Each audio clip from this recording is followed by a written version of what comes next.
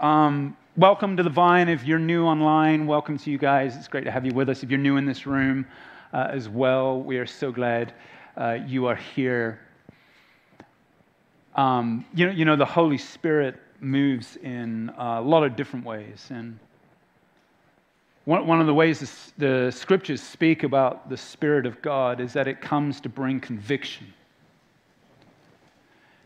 And as I was preparing this message today, and as I was in this worship time, I know that I can't start my message this morning without confessing something to you.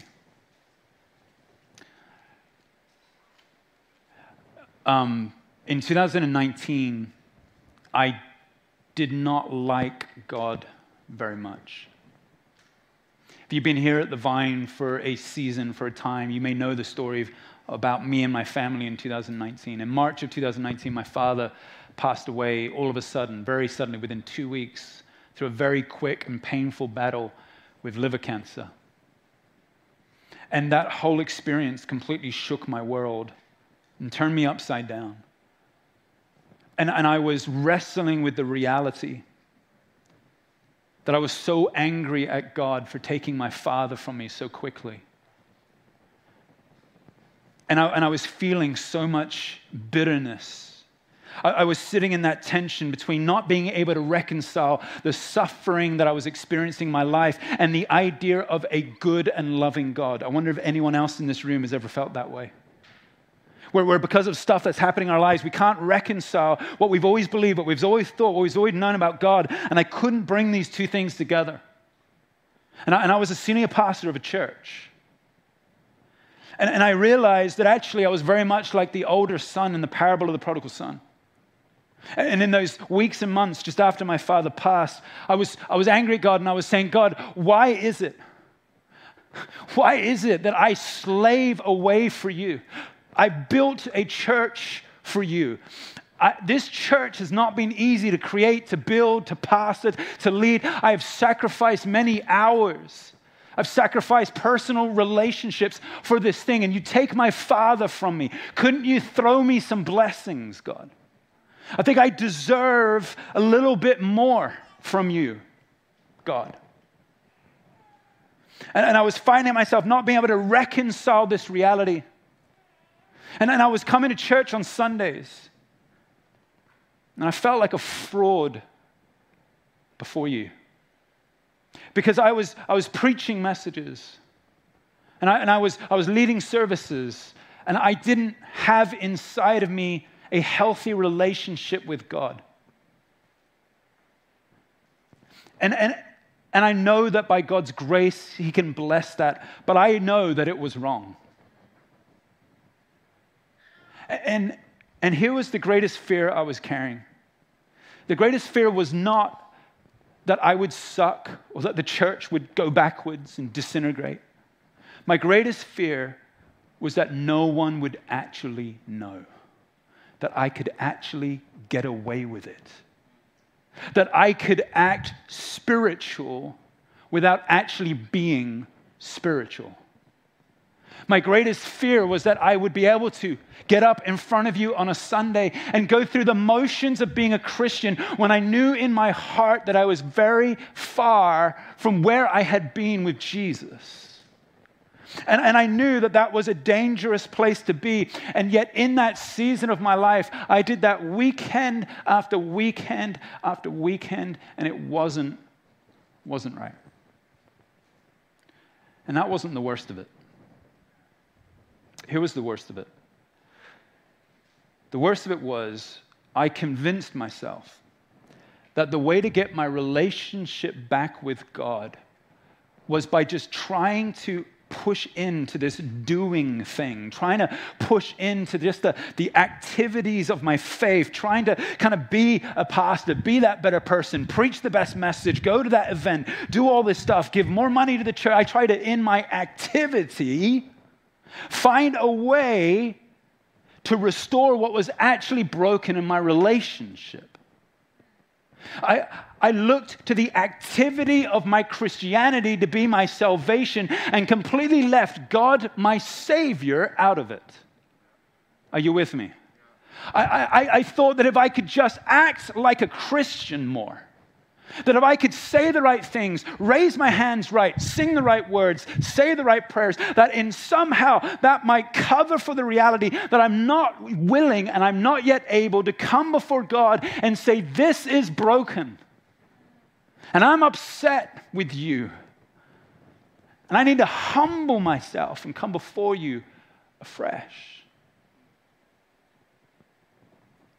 It wasn't right, and I can't preach the message that I want to preach today without coming before you first and asking for you to forgive me.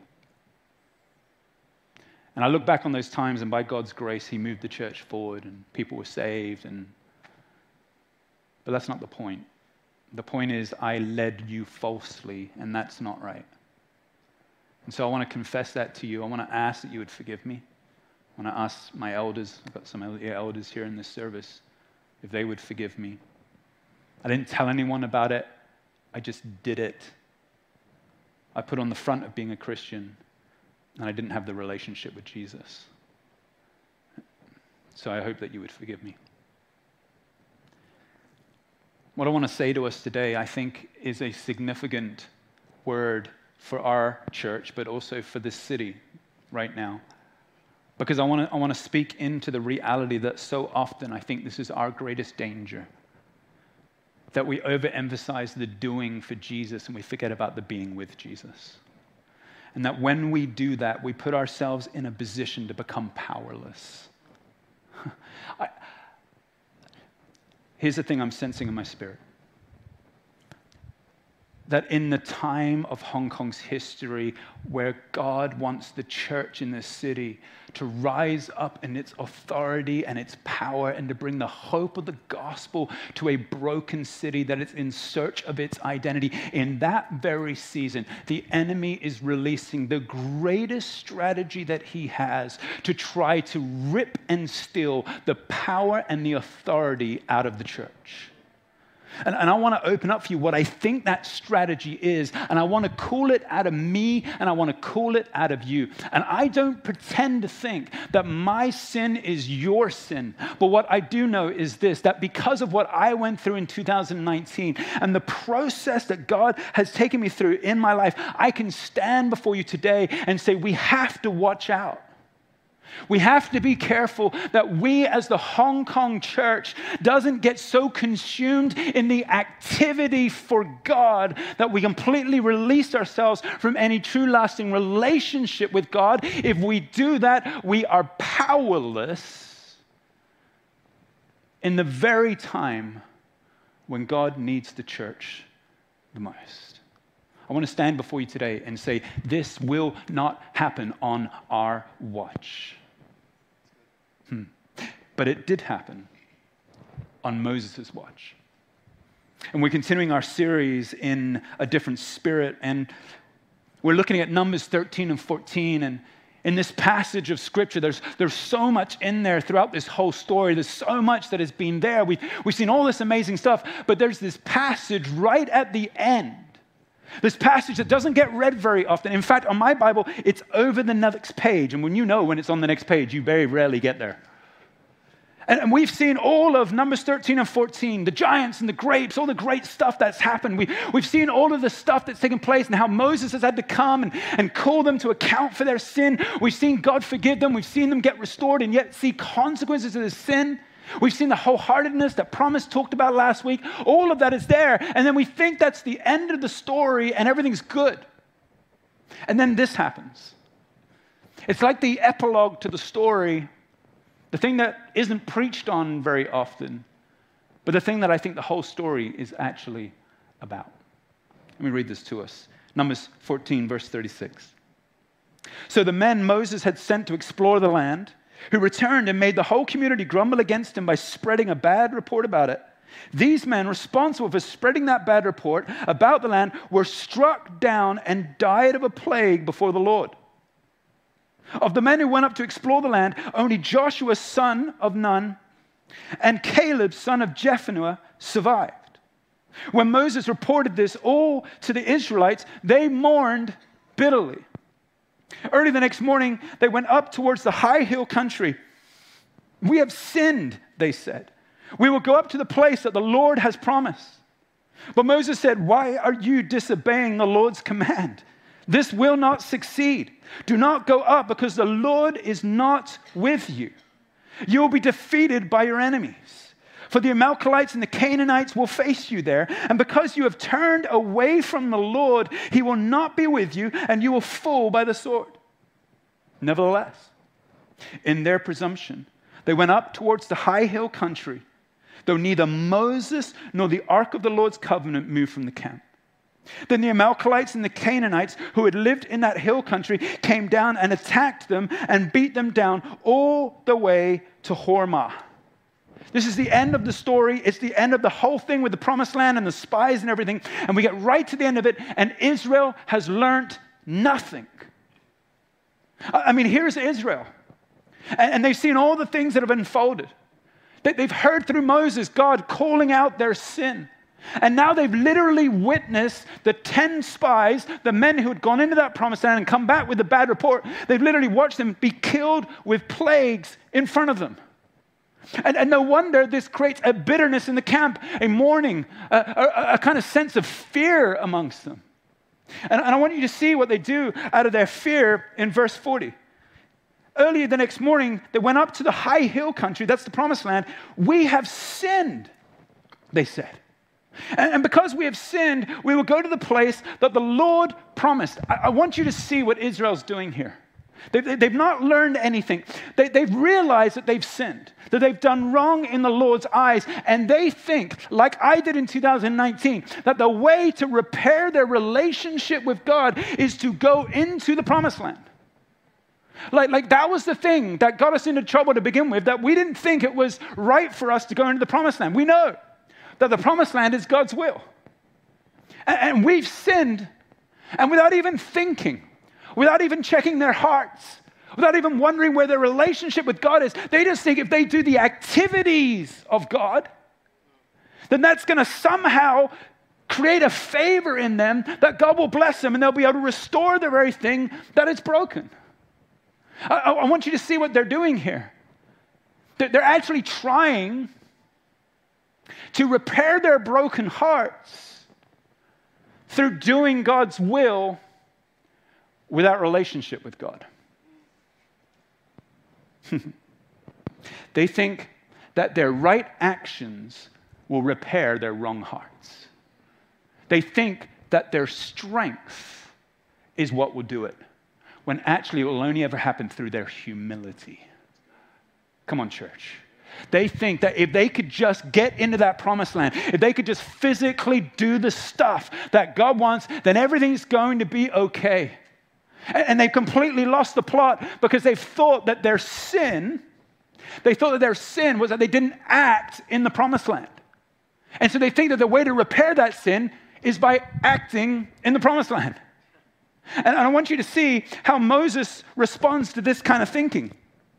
He goes, why are you still disobeying the Lord's command? Verse 41.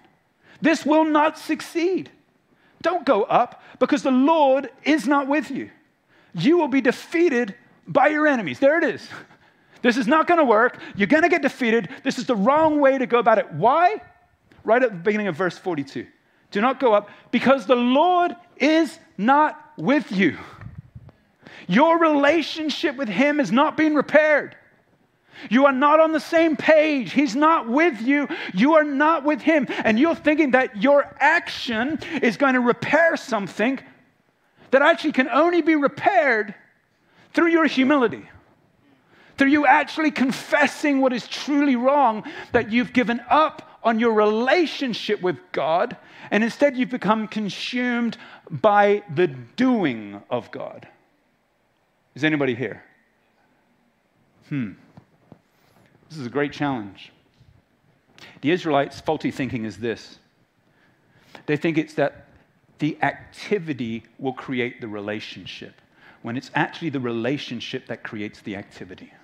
Are you with me? They think that if they could just do, act, and sing, if they can just go to more services, raise their hands and sing the right songs, if they just had found the right prayers to pray, surely God will forgive them and begin to love them again.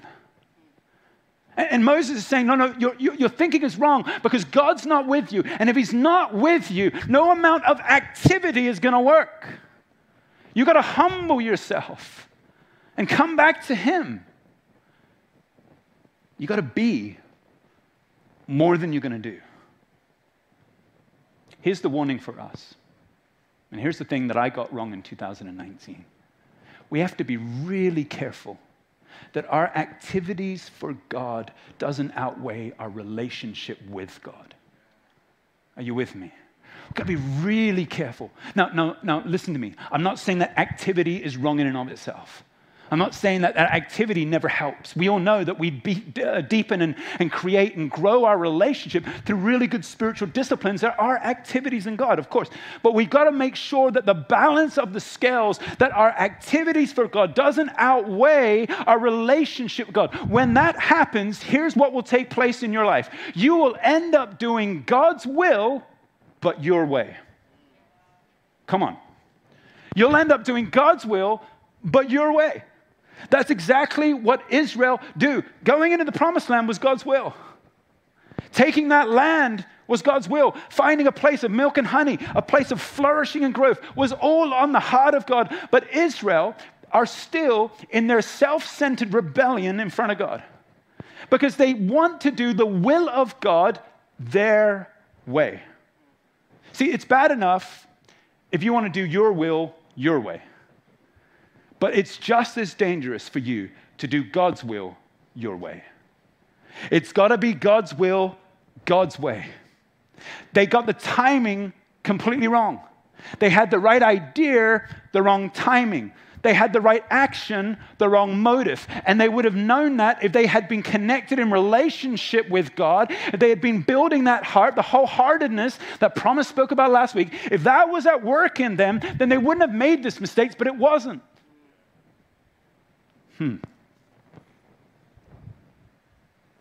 When we find ourselves doing this, here's what takes place.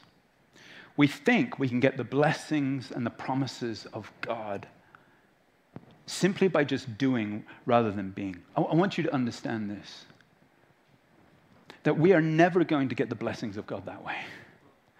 That actually it's more like this, that every single time we try to do God's will our way, we cannot hope to reap the same blessings. You can't expect to move into the promised land in your timing, in your agenda, in your ways, even if the promised land is what God's got. And so Moses stands back and he says, if you go in there without God being with you, you will be defeated. It will not work out for you. And so we stand in this moment right here in Hong Kong's history. And I think this is a great challenge for the church in our city. We've been saying in this series, haven't we, that this is an important hour for us to be in. We've been saying in this series that Hong Kong is God's promised land. That it is a place that flows with milk and honey. That there are hundreds and thousands and millions of people that need to know Jesus in this place. That we're in a critical time of Hong Kong's history where it's asking about its identity. It wants to know more about who it is. It's struggling with the realities of giants and grapes, and we've got the answer.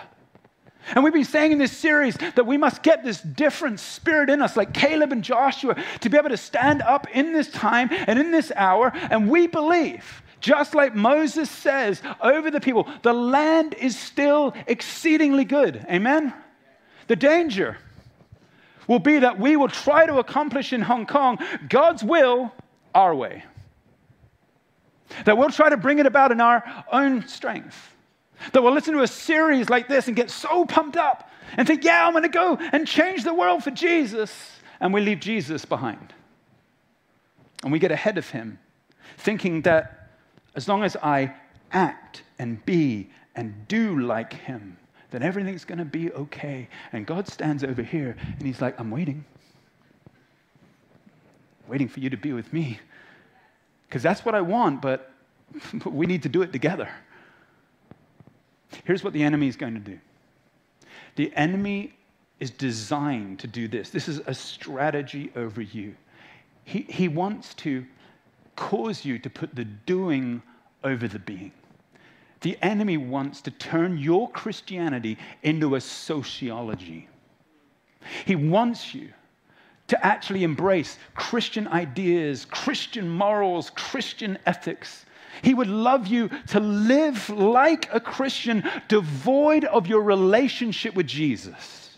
He would want for you to actually think that you are a Christian and not actually engage in the reality of a relationship with God. If the enemy can push the church into activity after activity and away from relationship, the enemy will create a powerless church. Let me put it this way. The enemy wants to take Christ out of Christianity and create what I like to call secular believers.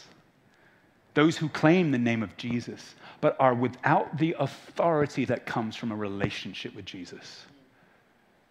That's what the Church of Hong Kong needs to be aware of.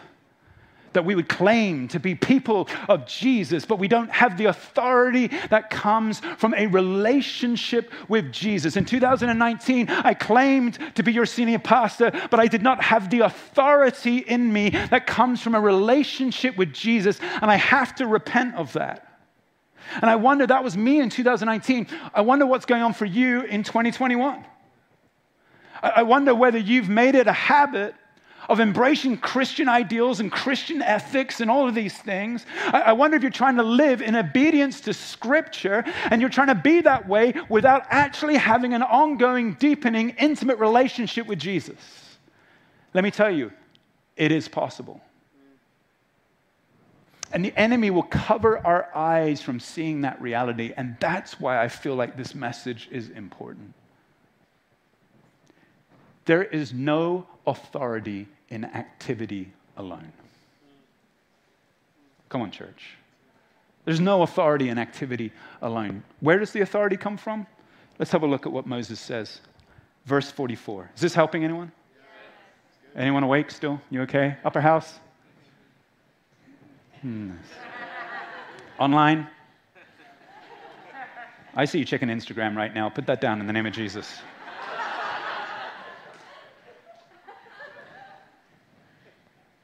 Okay. Verse 44, nevertheless, in their presumption, they went up towards the high hill country, though neither Moses nor the ark of the Lord's covenant moved from the camp. I want you to notice this. The author is saying, here's how it all went wrong. They went ahead to do the things of God, but they left God behind. That Moses and the Ark of the Covenant never moved from the camp. You need to realize that this represents the authority of God amongst Israel. If you look at the Exodus narrative in the wilderness, that Ark of the Covenant where the tablets were found, created and it was, the tent of tabernacle, the tent of meeting, created as it was a physical sign to the people that the presence of God was with them. The pillar of fire, the cloud at night, it was a way for them to know God's presence is with them. And not just his presence, but in Moses and Aaron, they had the mouthpiece of God amongst them. That Moses and Aaron would hear from the heart of God and translate and bring that to Israel. So both in the presence represented by the ark and in the word represented by Moses and Aaron, you have the authority of God. Are you with me? So Israel's authority was not in their armies. It was not in their strength. It was not in their great strategy to take the promised land. It was only in the authority that comes through the presence of God. Will you be with us? If only you are with us, will we succeed in the promised land. We could do all that we want in our own strength to be in the promised land, even though it might be your will. But if you're not with us, we will be defeated. Yeah. And so it is for us in our city right now. It's really important we understand this. Our authority as the church in Hong Kong will not come in the years ahead because we are the right ones. It will not come because we have better morals than everyone else. It won't come because we have a certain political persuasion. It will not come because we're great peacemakers and reconcilers. It's not even going to come because we have great church services, as important as all that is. It only comes through Christ and Christ alone. That's where our authority is. Those with a different spirit are people that don't do God's will their way. They are people that don't pretend to be Christians. Let me say this. There is no power in acting like a Christian. Come on, church. Some of you need to hear that today. There's no power in just living under Christian ethics and morals. A different spirit says, the most important thing to me is knowing Jesus. And yes, there are activities that are involved in that, and those are good. But my relationship with Jesus is paramount. I will not move forward unless it's God's will and God's way. And to understand his will and his way, the only way I come to understand that for me, for my marriage, for my workplace, for the gifts God's given me, for my church at the Vine, for my city in Hong Kong, the only way I know that is if I'm in relationship with him. And so I'm calling us in this message back to relationship with Jesus, particularly for those of us in this room that know that you've drifted. And some of us in this room, like me in 2019, are pretending. And that is stripping the church of its authority. That's a hard word. And I can say that because I've lived it. How did I heal? How can you heal? 2 minutes. Are you ready? It doesn't happen in 2 minutes, but I'm going to share it in 2 minutes. I went into my sabbatical in 2019. I actually had a sabbatical before I knew my father was sick and my father passed away. We already had a sabbatical for me. I'd been working here for 10 years. It was a gift, 4 months off. It's interesting, isn't it, that what I needed, I was trying to gain my relationship back with God by entering into the promised land in my way, right? Thinking that activity would replace relationship. God gives me a sabbatical. The very definition of sabbatical is no activity. God knows what I needed. I was going to go into sabbatical and go to churches every Sunday that I did not know, sit in pews that I would never sit in again, completely anonymous from everybody in that room, and it was going to be glorious. Before I went on sabbatical, a mentor of mine took me aside. He says, Andrew, he says, do you know how the Bible ends? And I'm like, yes, I do. Let me prove to you. Revelations 21:22. Oh, the New Jerusalem. God brings this New Jerusalem down from the sky. It's like heaven comes to earth. There's only one river, only one tree, no longer good and evil, just healing for all the nations. It's wonderful, and everybody, even the trees, clap their hands. My friend was like, okay. No, he wasn't like that. He's like, yeah, I know all that stuff, but do you know how actually the Bible ends? Do you know what the last words are in Scripture? And I thought about it for a second. I said, yeah, I do actually. It's Maranatha, come Lord Jesus. And my friend grabbed the Bible and he's like, isn't that awesome? I mean, the Bible itself is the story of the activities of God on earth. The Bible is God's heart for redemption. The Bible is all about what it is to get saved and see shalom take place in the world. And you get all the way through all of this incredible activity. You get to the end of Revelations 21 and 22, and you see God complete all of the works that he has to do in everything in creation. And then, after everything else has ceased, there's still one thing left. Relationship. Being overdoing.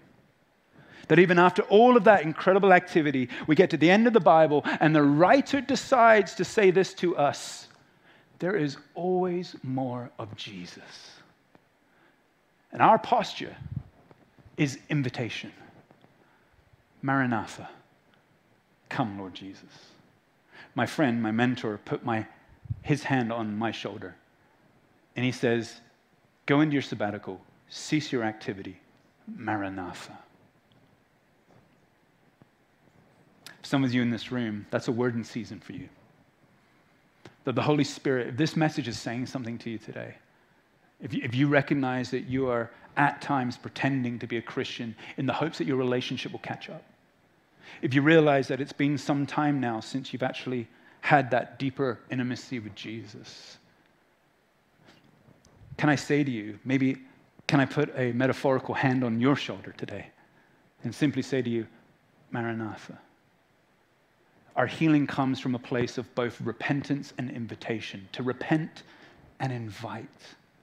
Susanna talked about this a few weeks ago. Repentance is actually life to us. It gives us and brings us into life. And some of us in this room, like I needed to in 2019, need to come before the Lord and repent. To say this was not right. That what's going on in my life right now is not right. And I'm willing, Lord, to say so. I don't want to be like the Israelites that jump ahead of your timing and your will and your way. I want your will and your way for my life and for this city. And I recognize that I'm not in the right place, so would you come? And if you say sorry, don't just say sorry, but invite God to be with you again. Welcome him. The Israelites had to wander for 40 years in the wilderness to get that process of repentance in their heart right before they could finally enter the promised land. I had 4 months where I would go on these hikes all the time, and I didn't know what to say to God. I didn't even really feel like talking to him, but I could hear my mentor, and I would go on these walks, and I'd be like, Maranatha, Maranatha, Maranatha, Maranatha. I didn't even say it in a positive way. I was like, Maranatha, Maranatha. But yet in some faithfulness of saying, actually, I'm right here at the need of welcoming Jesus into my life again, I found my healing. And you know what? I can stand here in 2021, proud to be leading this church. I can stand here in front of you, not with a perfect relationship with Jesus, but with a Caleb spirit in me because of what I went through in 2019. I can stand before you and say, I've got hope for this city and really believe it. I can stand before you and say, I'm not afraid of the giants and really mean it. I can stand before you and say, I'm going to say things in the pulpit and write things in the newspaper because I am courageous about the gospel. I can stand before you and say, I believe that this is the church's hour to rise up in the city. Why? Because I know what it's like to try to do God's way my way. And I've had to face the reality of that, confess my sin, get healed by him, and find myself in a place of relationship again. And for you as well. Moses says to God during the Exodus, if you don't go with us, how will anybody know that we're different?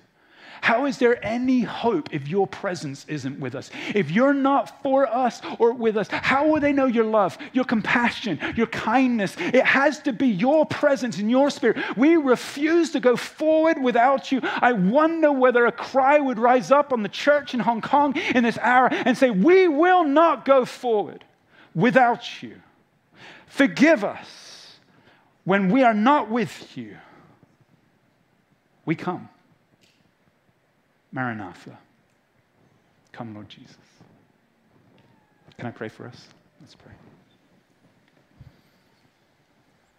Maybe take a moment.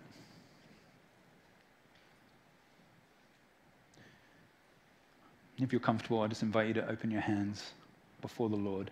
If you know this message has been speaking to you, everybody's eyes is closed. But you know in this moment,